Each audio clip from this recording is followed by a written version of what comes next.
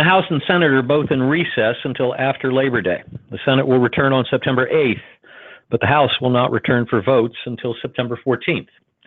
Last week on the House floor, the House came back into session on Saturday morning to consider USPS-related legislation, H.R. 8015, the Delivering for America Act, which started off life as a bill prohibiting the U.S. Postal Service from making changes to operations or levels of service from those that were in effect on January 1, 2020.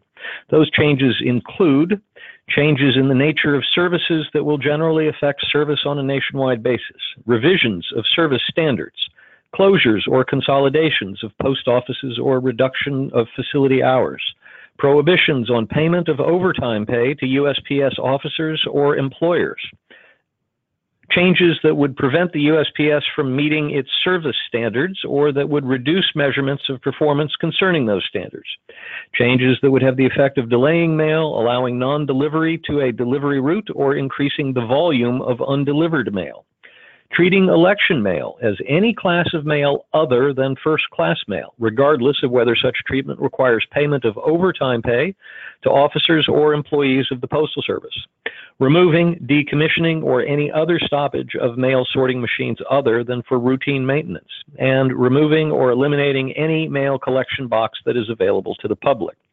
In addition, the bill appropriates $25 billion for the U.S. Postal Service for the remainder of FY 2020, which ends on September 30 of this year, and says the money shall remain available until expended.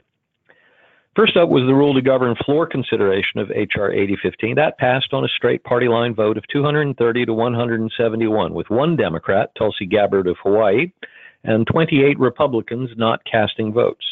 Then came the vote on the Republican motion to recommit, which failed, and then the vote on final passage.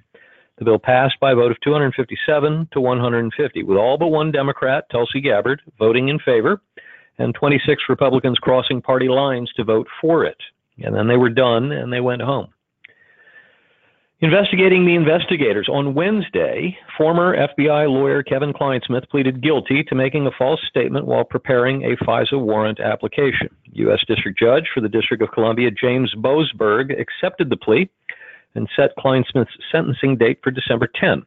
The offense carries a maximum term of imprisonment of 5 years and a fine of up to $250,000. But there's a problem with the plea, as I see it. Clinesmith's attorney insists that while his client acknowledged illegally making the false statement, his client also maintains that, quote, it was never his intent to mislead the court or his colleagues as he believed the information he relayed was accurate, end quote. I'm not a lawyer, but it's my understanding that he cannot have it both ways. Either he acknowledges fully that he meant to deceive and did so, or he denies any intent to deceive and pleads not guilty. Pleading guilty but I didn't mean it is not an option, yet that's apparently what Judge Boasberg is accepting here. This could be trouble later on.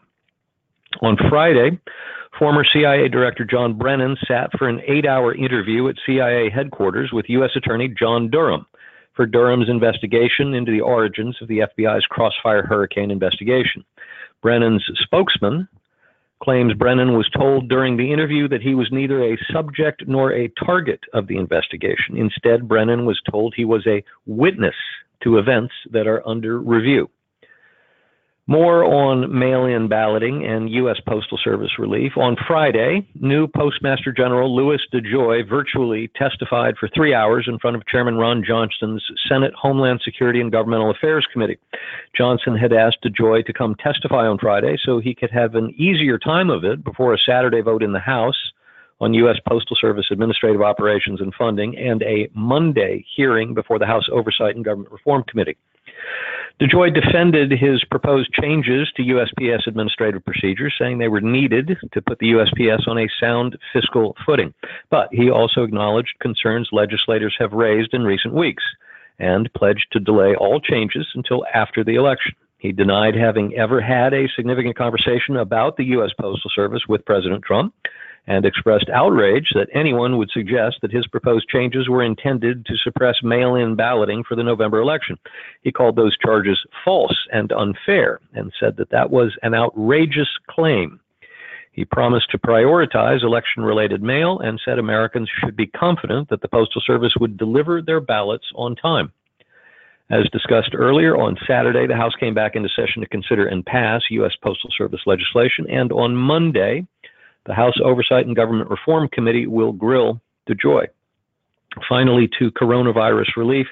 Last week I told you, and I quote, "There is absolutely nothing to report on progress on the coronavirus relief negotiations because there were no coronavirus relief bill negotiations last week, and it does not seem there will be any in-person meetings anytime soon," end quote.